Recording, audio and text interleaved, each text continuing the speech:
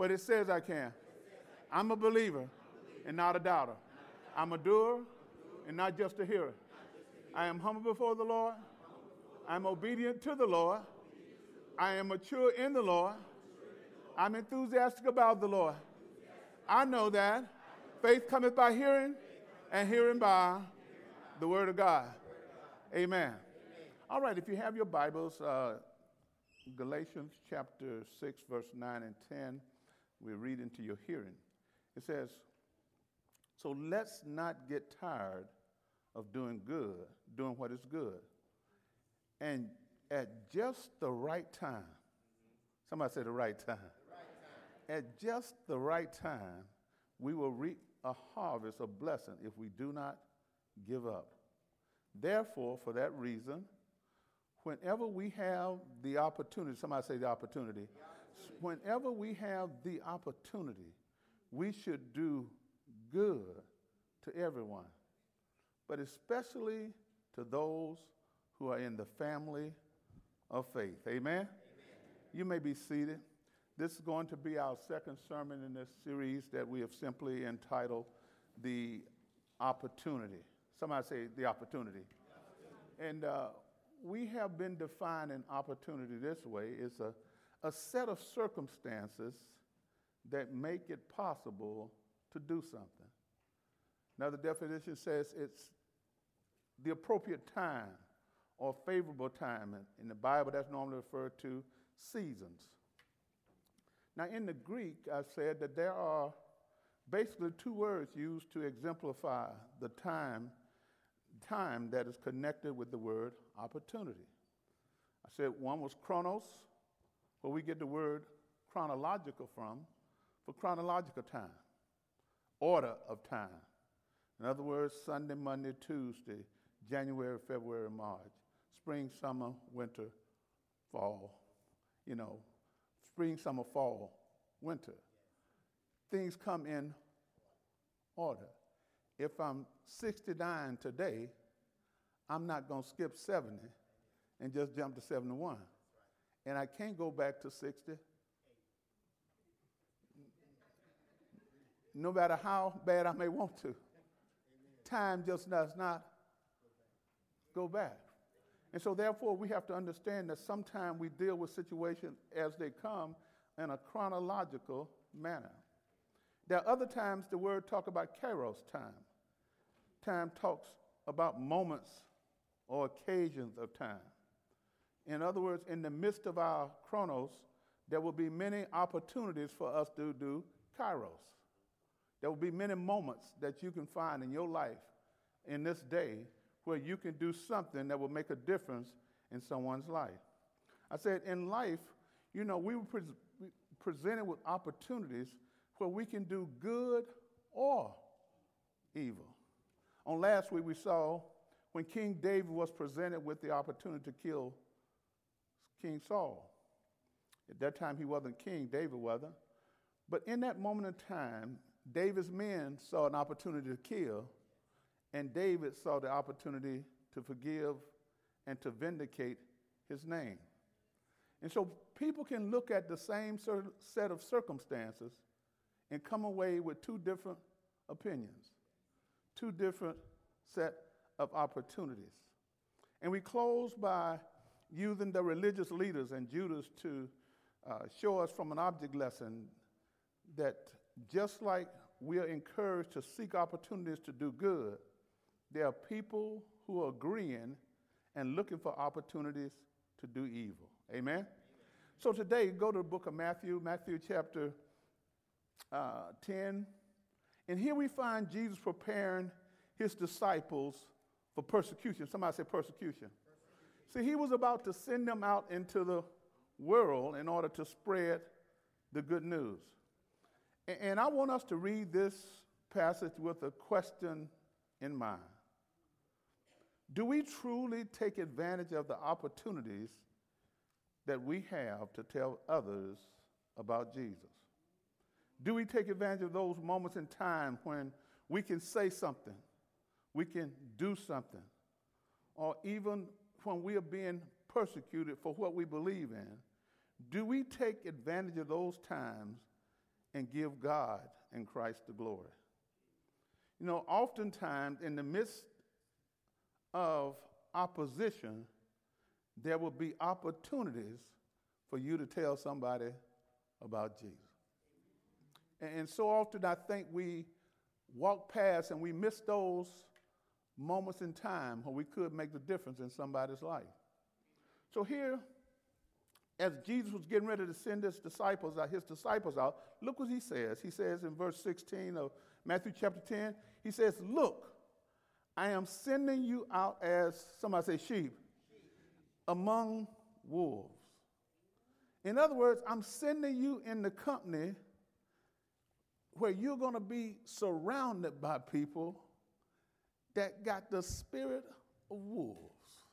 Now, that don't seem like a good deal, to send a sheep in the midst of, that looked like a losing proposition for the sheep.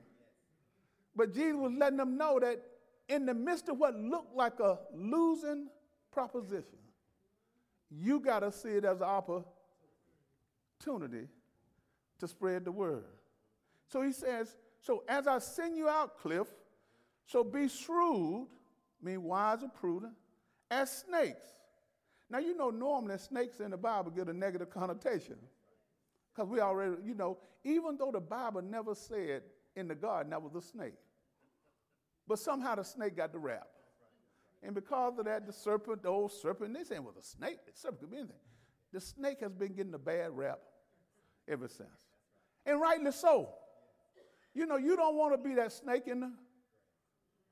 And most of us don't even give snakes the benefit of the opportunity. We just don't. You're in the yard, you see a snake, you go get the shovel, hole. You ain't going to say, good snake. And just a little, some people even told you that's just a little green garden snake. Ain't going to do nothing, ain't going to hurt you at all. But he's a snake. And in our minds, snakes got to go. But here Jesus tells us to be shrewd as snakes, but we got to be harmless as a dove. You got to be wise when you go out there, but at the same time, you got to be harmless. You can't go out in the midst of snakes and act like a snake. Amen? So he tells them next, Cliff, beware.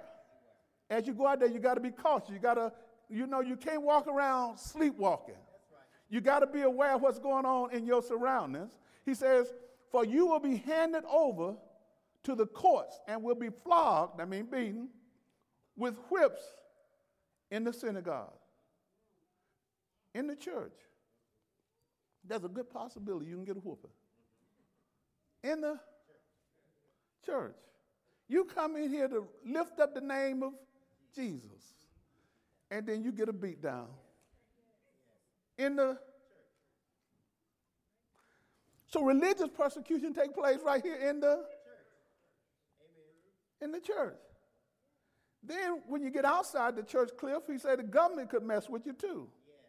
He says, you will stand trial before governors and kings because you are my followers.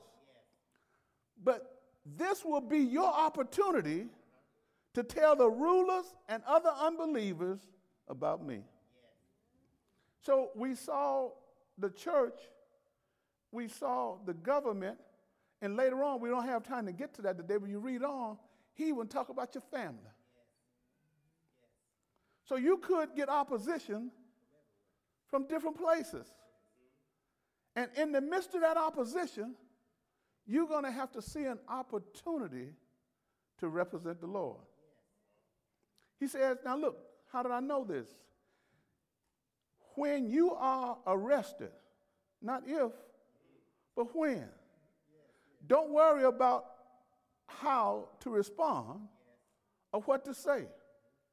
God will give you the right words. Somebody say the right words. The right words at the right time. And we learned yesterday about how powerful words are in our class on emotional intelligence. And the problem is we didn't learn the right. We got the right words, but sometimes we don't have the right time. See, we can say the right thing at the wrong time. And God is saying, when you're dealing with people, sometimes the words got to be right and the time got to be right. The word got to be spoken in the right season. Talking about time.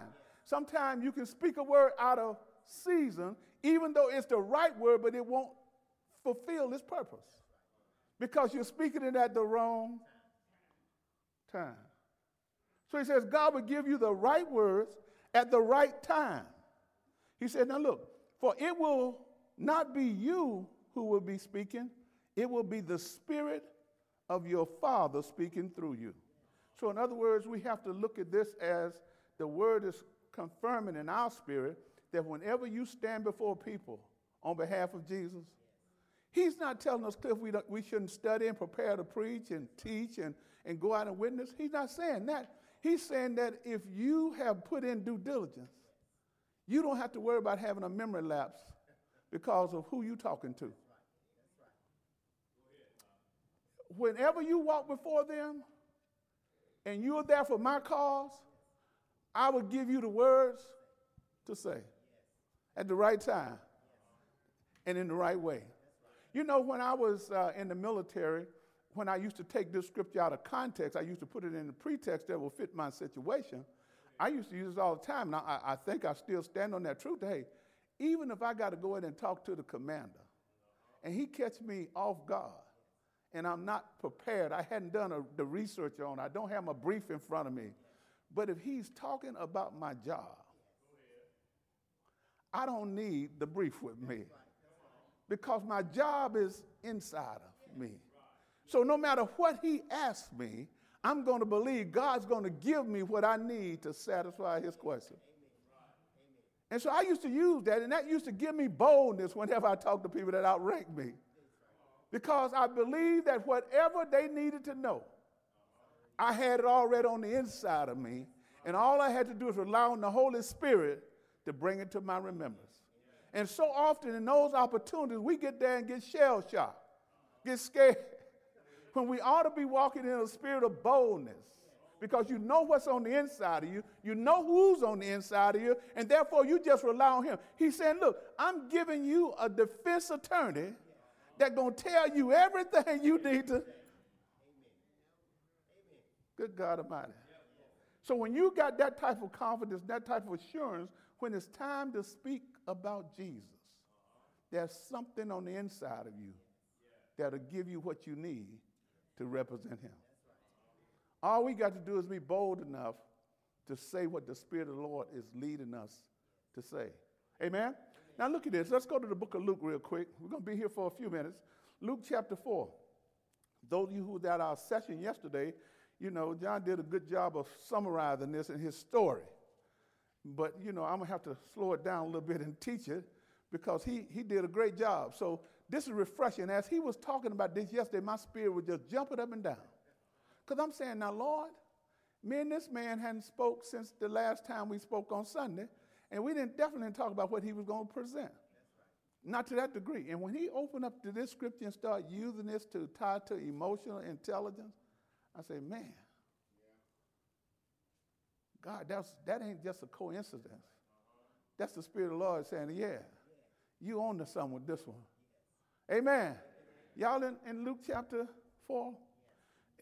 And from this deeply insightful account of Jesus' temptation by Satan in the wilderness, Luke wants us to learn a profound truth, that when it comes to the opportunity that will come before us, the opportunities that are out there, the devil will also come and take advantage of an opportunity.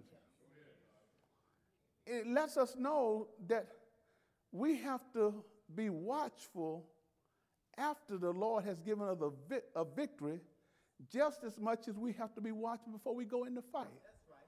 And so often, we are watchful going in, but then once we stand up and declare that the Lord has delivered me, the Lord has set me free, the Lord has given me the victory, then all of a sudden we let our guard down because we don't realize that guy that you got the victory over, he is still looking for another.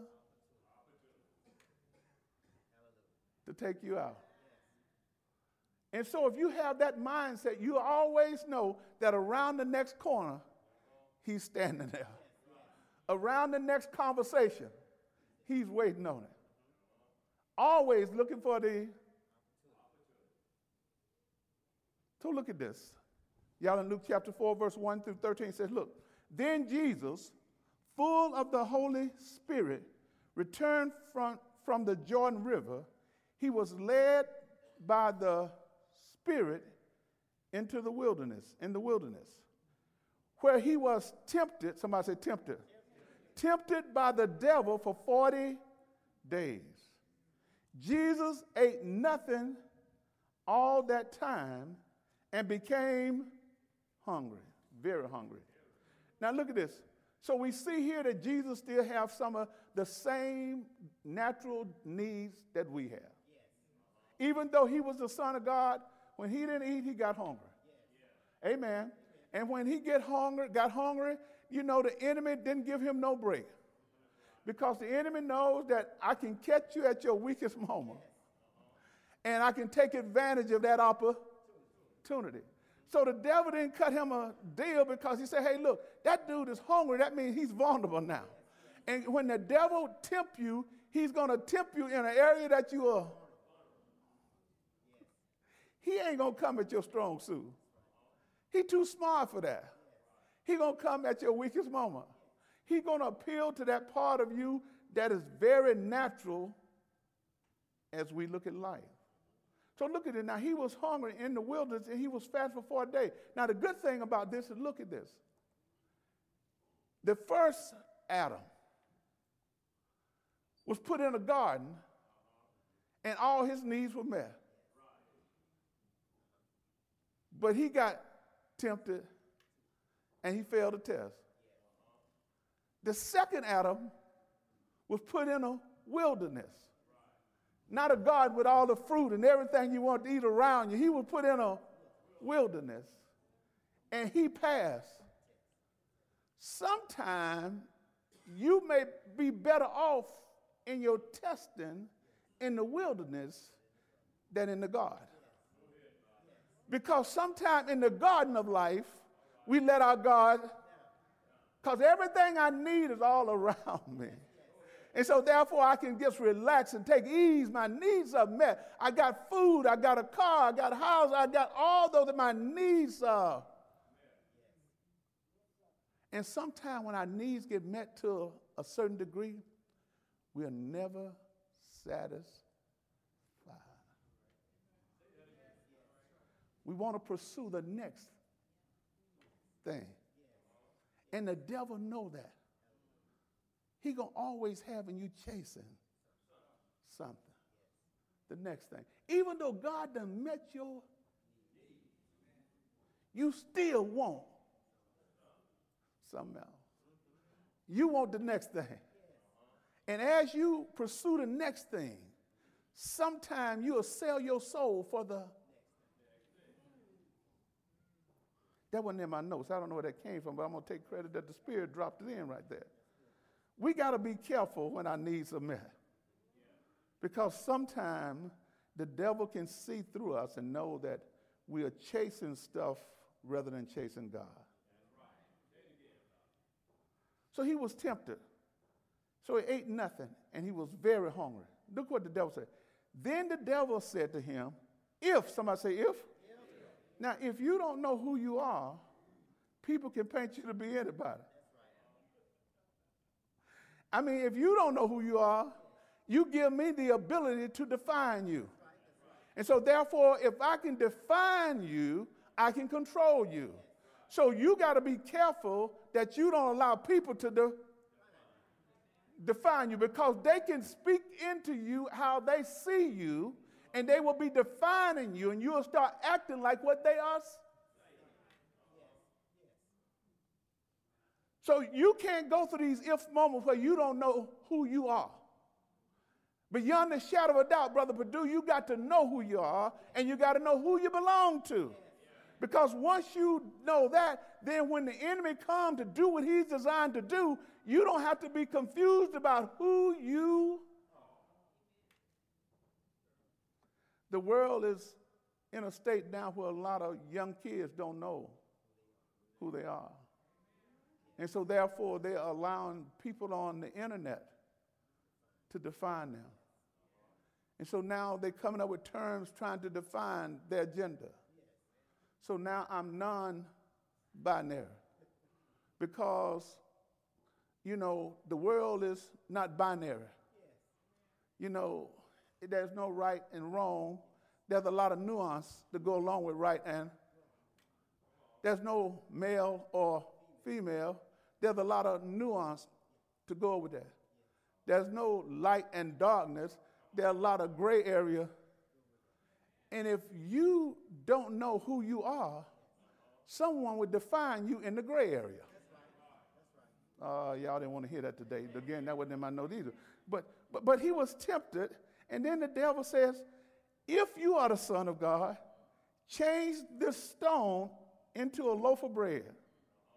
Now, he knew exactly what Jesus needed. He didn't say, go get you a camel and ride out of here. He said, take this stone and turn it into bread.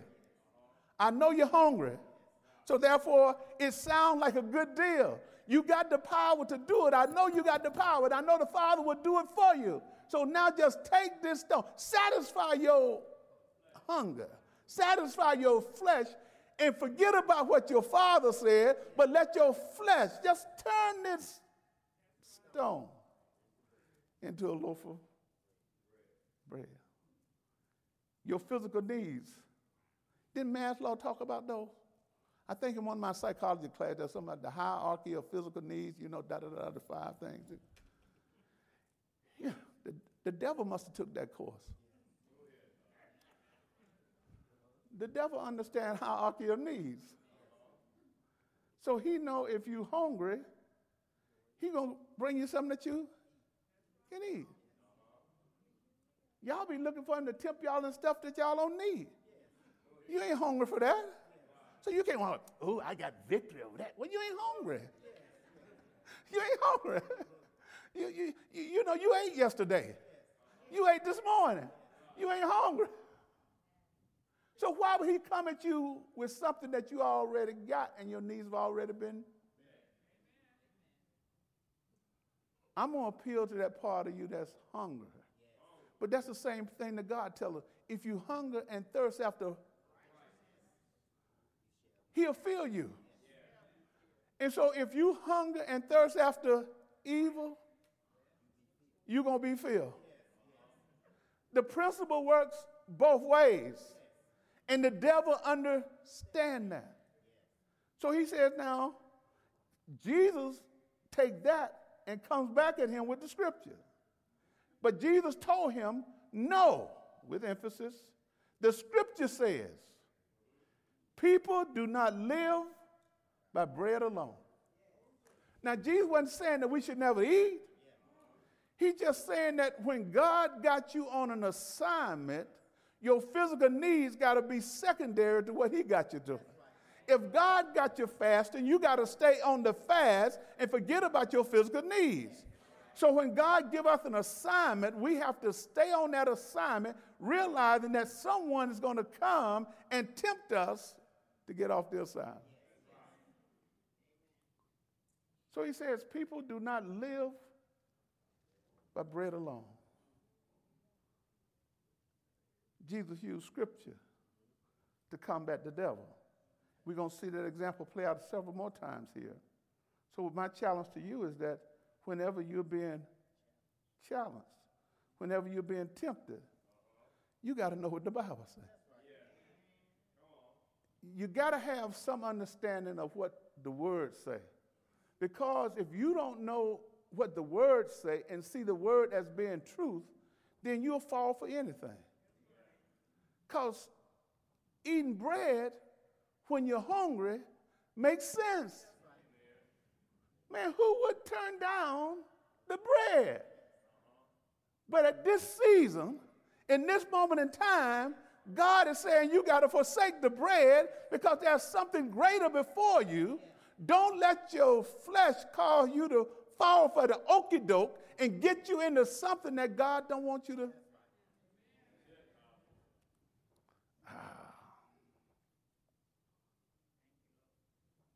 Verse 5, the devil don't give up. Then the devil took him up and revealed. Somebody say reveal.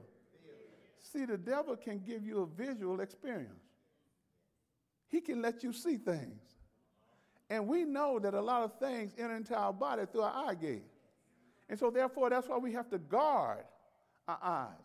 So he said, now look, the devil took him up and revealed to him all the kingdoms of the world in a moment of time, in that kairos moment of time. The devil took him up and said, look at all those kingdoms out there. And you know what, Cliff? The eye see it, and sometimes the eye want it. Amen. Y'all ain't got to look so serious right there. I mean, this is Jesus. This ain't you. This is Jesus right now we're talking about. But the principle is still true. The eye. So the devil is always going to be bringing stuff before your eyes. See, a lot of time we see a nice dish before we smell it. Before we smell how good it is, sometime out of this we can, we could be shopping on one aisle and see something all the way on another aisle, and we want to go.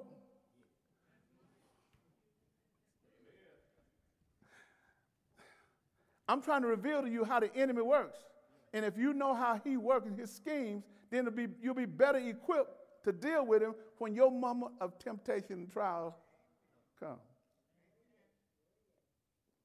So the devil took him up and revealed to him the kingdoms of the world in a moment of time. Then look what he says.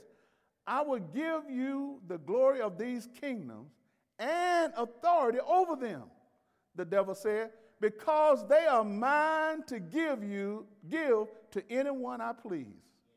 So sometimes the stuff that you get that you think is good and great may not come from God. The devil can give you some good and great things too. And then Cliff, he can give you some authority over those things. Y'all don't want to hear that. So the devil was trying to say, look, Jesus, I can give you some things, and then I can give you some. And a lot of time, and I think John said this yesterday, a lot of time is that authority thing that get a lot of folk in. Now, Jesus was eventually going to have authority over it all, but it wasn't the right. The devil was trying to get him to receive authority that it was not time for him to get. And as a result of that, that's why some people are so power hungry. They'll do anything to get power and authority. And sometimes the devil is using power and authority to lure them into a situation that will cause them to go against God. God ain't got no problem with you being ambitious. Want your next level, whatever that is. But you got to get it his way. You can't violate Scripture in order to call it a blessing. Oh, this is a blessing from the Lord. But how did you get it? What did you do to get that blessing? I made it to the top of the ladder, Cliff. But I don't tell all the people that I stepped on to get there. Oh, the Lord done blessed me. I have arrived. And all those dead bodies. And so when God elevates you, it's going to be the right way. And once he puts you there, nobody can take you down. But if man puts you there, the same man that put you there will put you down. Oh, God, help me. So the devil got some things that he can offer us, and he can show us some things, and if we're not careful, it will come with a price. How do I know that? Because he says this. In verse 6, I'm going to read that again. He says, I will give you the glory of these kingdoms and authority over them, the devil said, because they are mine to give to anyone I please. I will give it all to you if the devilish catch, if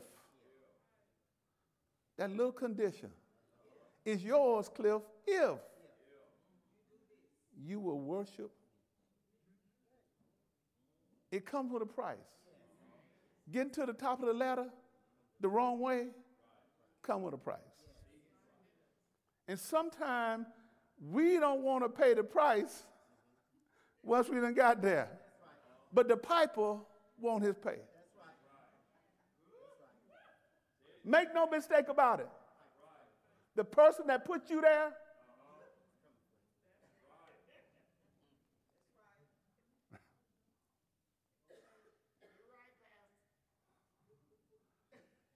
and look at Jesus' reply again with scripture. Verse 8.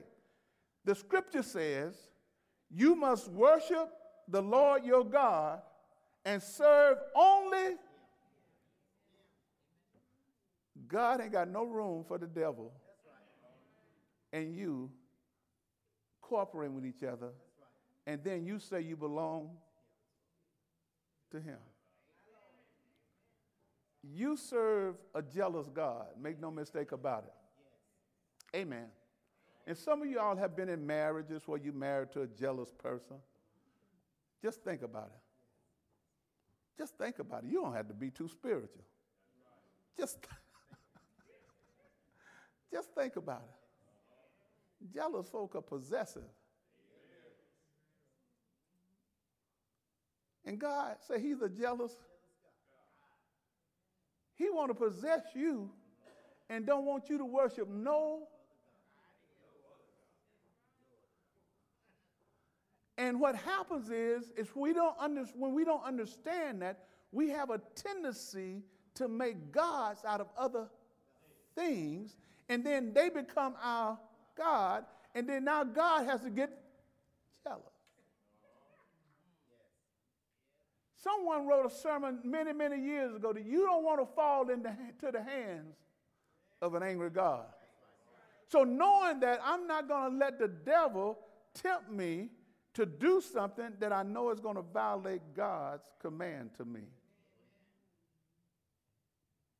And what we got to understand is that Jesus again used the scripture to combat the devil. Look at this, verse 9.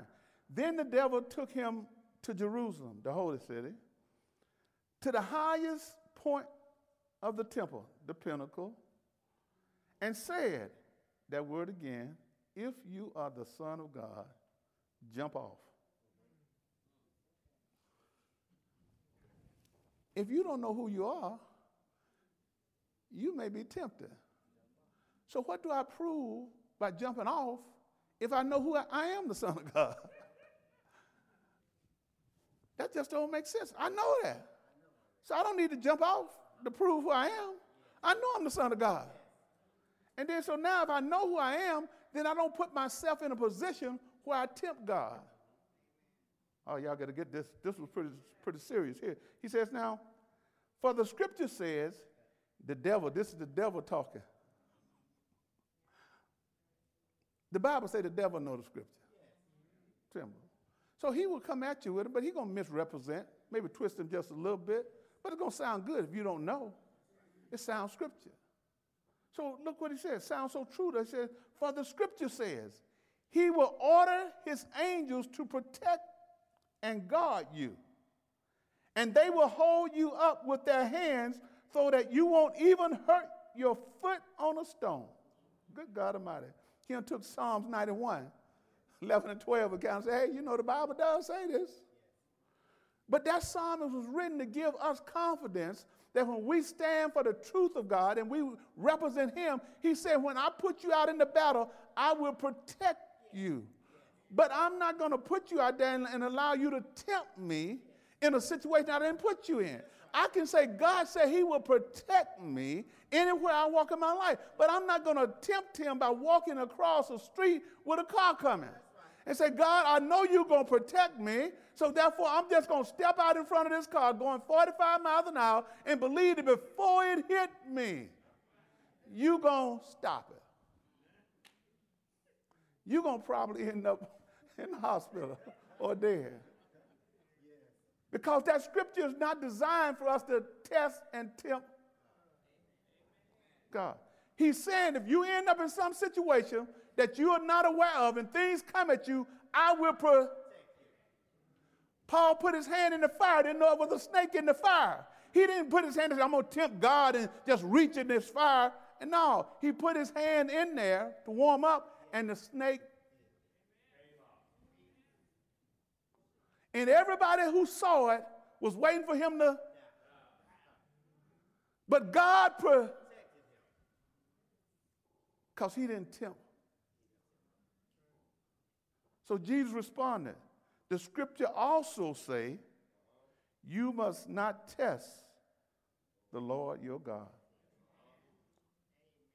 So we don't get so spiritual that we're going to test God. Amen. Some people do that, and I ain't got no problem. And some of them live, some of them die. Amen. Amen. Because it was big, and some religions still do it, for people to handle snakes. You know, they handle snakes by faith. So they get these rattlesnakes, and you got faith. You're supposed to go grab one by the tail and believe that if he bites you, God going to protect you. Because you got faith that can move mountains. You got faith to believe that you can walk on water. So now you're going to say, okay, God, I got faith and I trust you and I got bit. Some people died. And so the answer was, Major died. He had no faith. He should have never put his hand in there in the first place. He didn't have no. Cliff lived. Cliff got great faith.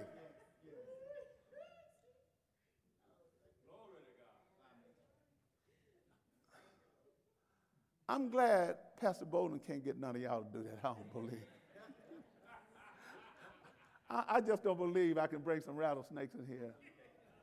And I say, all y'all who got great faith, mighty faith, strong faith, faith that you can speak to mountain. Come on up. We're going to get in this line. We're going to believe God for it, Cliff. He said greater works that you're going to do. Herb, come on up here. I got a greater work. Go ahead and kiss Miss Robin right now. Just in case my work don't. In case this greater work costs you your life. So my point is this, is that you got to understand that we can't do things to test God. We can't do things and then think that if those things have natural consequences, that they're going to go away because you said God said do. I use this example all the time. I think we got a number of adults in here. You know, you can go out and fornicate, and it's a good possibility if you do it unprotected, you're going to get pregnant after a period of time. So you can't go out there and say, I trust God. No, because there's going to be some natural consequences. Now, God can forgive you for that, but he ain't going to reverse the consequence. Oh, Lord, I hope y'all forgive me if I went too deep right there. If I just got to. But I'm trying to paint a picture in your mind. And y'all understood that very clear. I can see the antenna just going beep, beep, beep, beep, beep, beep. We got it. Okay, last term. Go to my last term. We had too much fun. And this is not an easy message to teach, so I figured I had to kind of make it fun so y'all will stay with me because I know attention spans is questionable when you get into certain parts of the Bible and start reading. Amen? Last turn, Luke chapter 19, verse 41 through 44. Now get this. In the previous verses in this chapter, there were times of preparation where Jesus was preparing to die. Then there was a time of celebration where the people were just happy and he was celebrating the fact that who he was and who they thought he was. But now the time comes for lamentation where we find Jesus weeping and crying over Jerusalem. Now he was making his entry into the city, Jerusalem, the city of peace.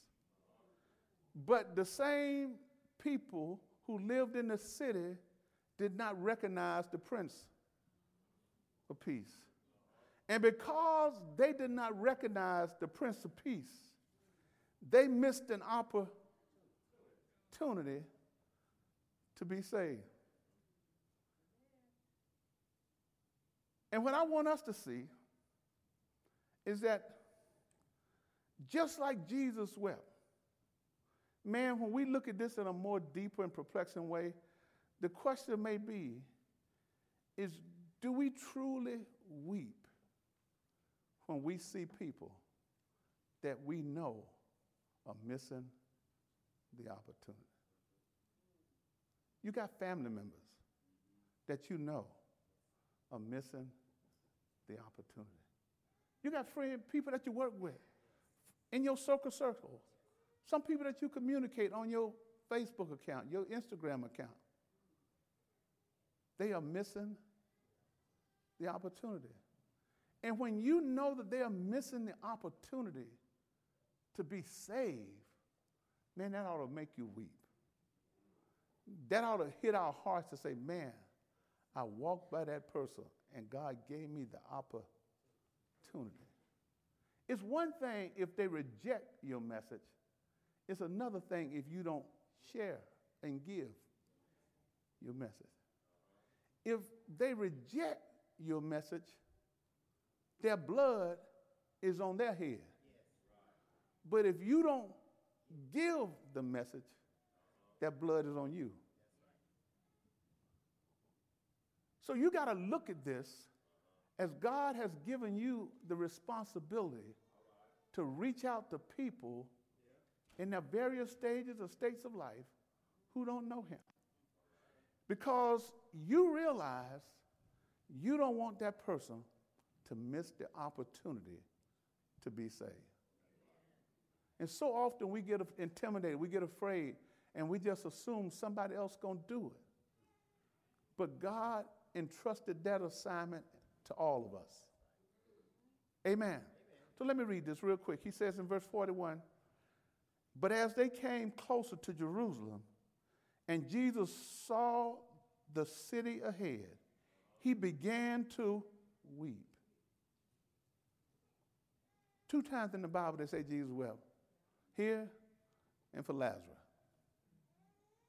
So you know something is serious when the Savior of the world, who is right near now,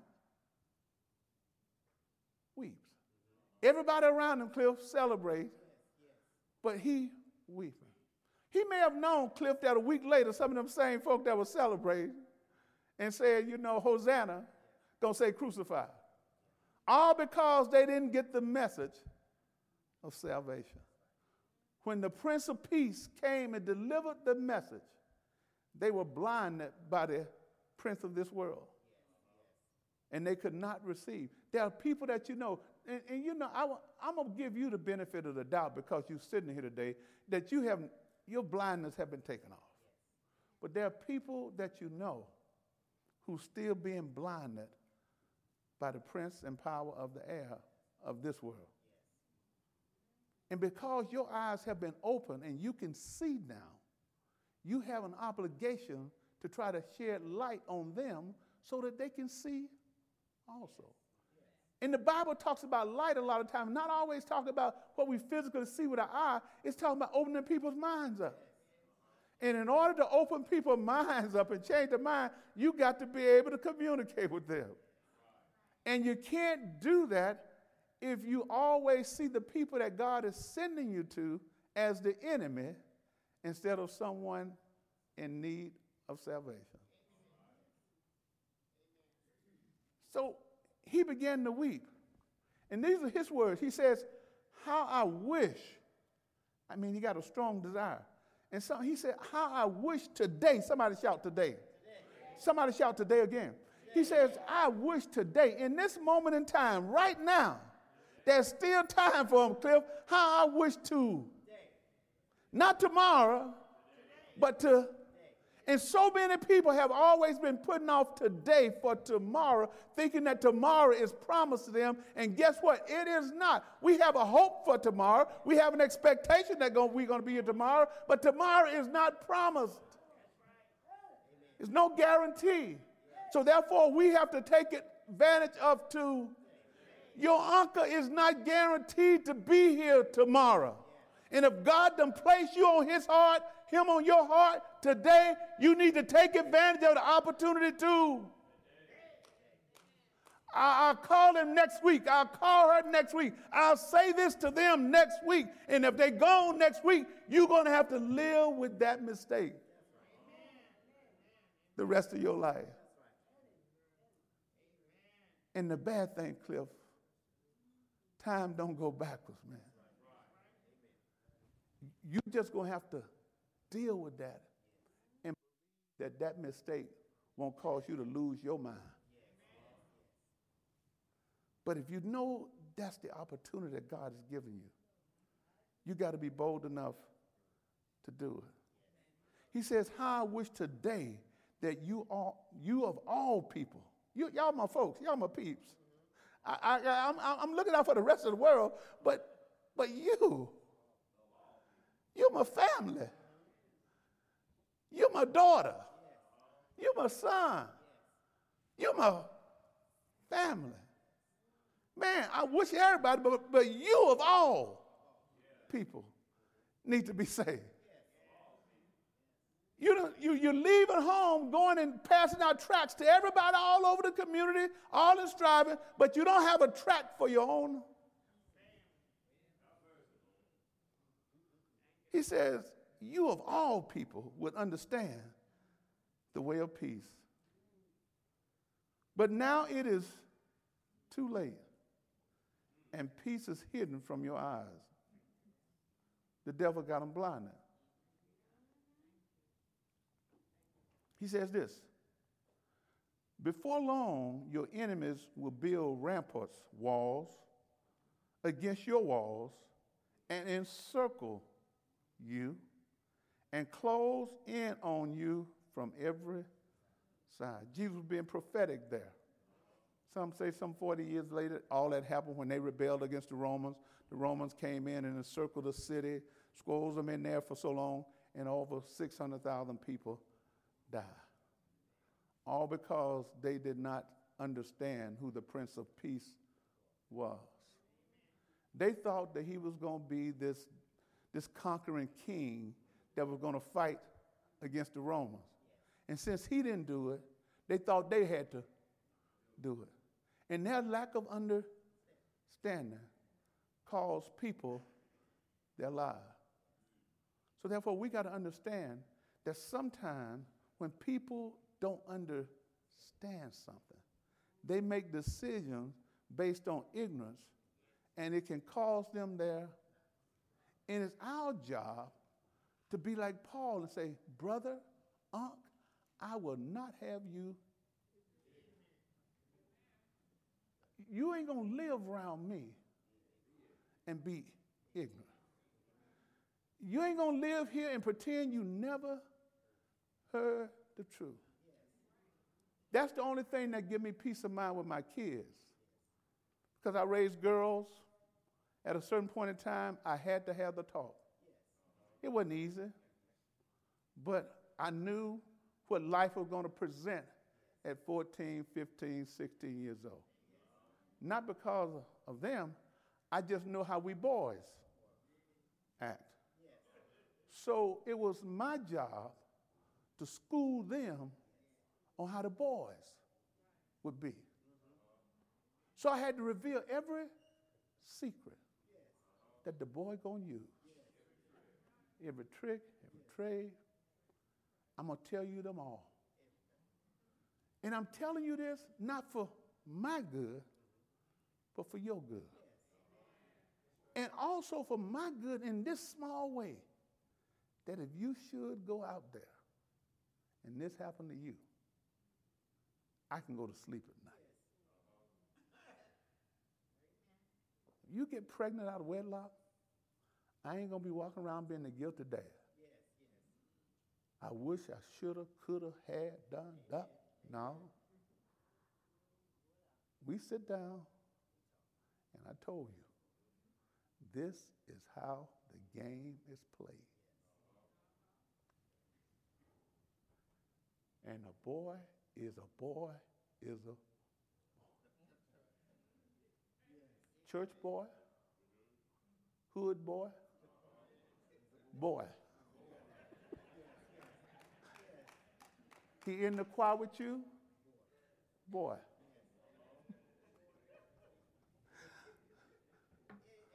Meet you at your locker, boy. Carry your books. But at the end of the day, the boy is a wolf. At the end of the day, he's a wolf. And if you're not wise you're going to be wolf bait.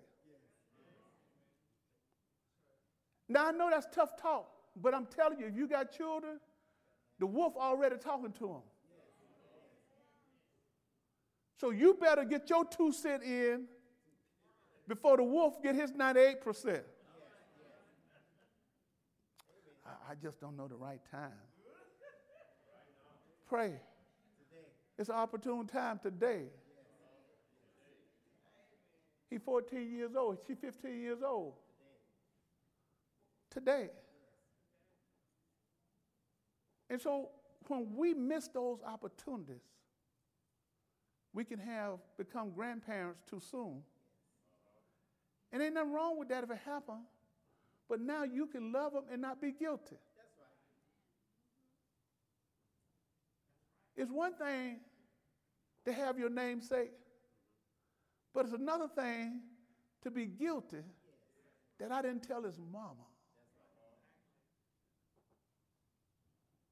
And so that's what I hope you get out of this. You don't want to be guilty of not telling Uncle Bobo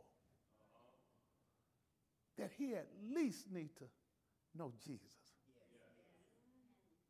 And then now if something should happen, I believe your heart will be a lot more settled and your conscience will be at ease.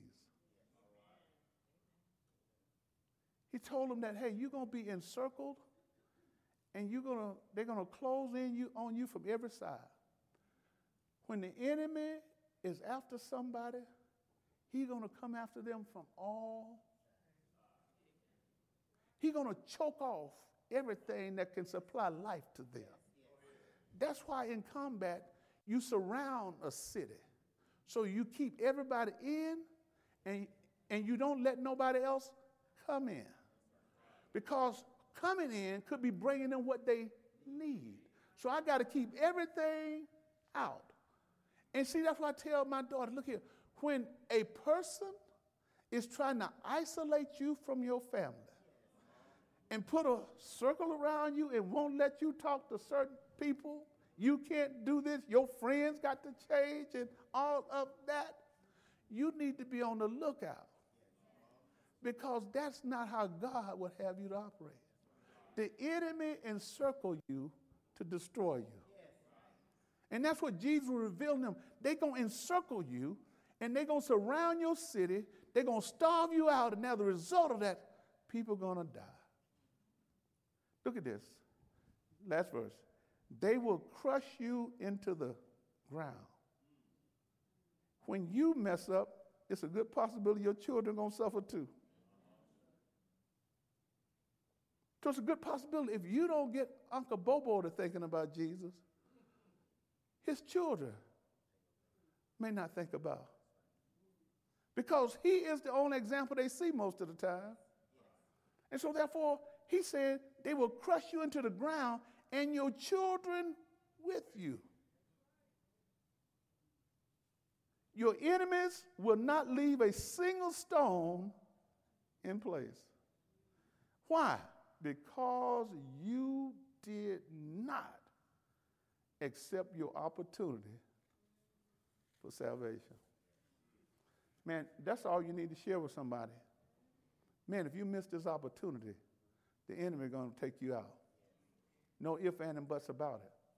But what I want you to tell them also, not just the bad side, what the enemy going to do, you need to let them know that, hey, you ain't too nasty.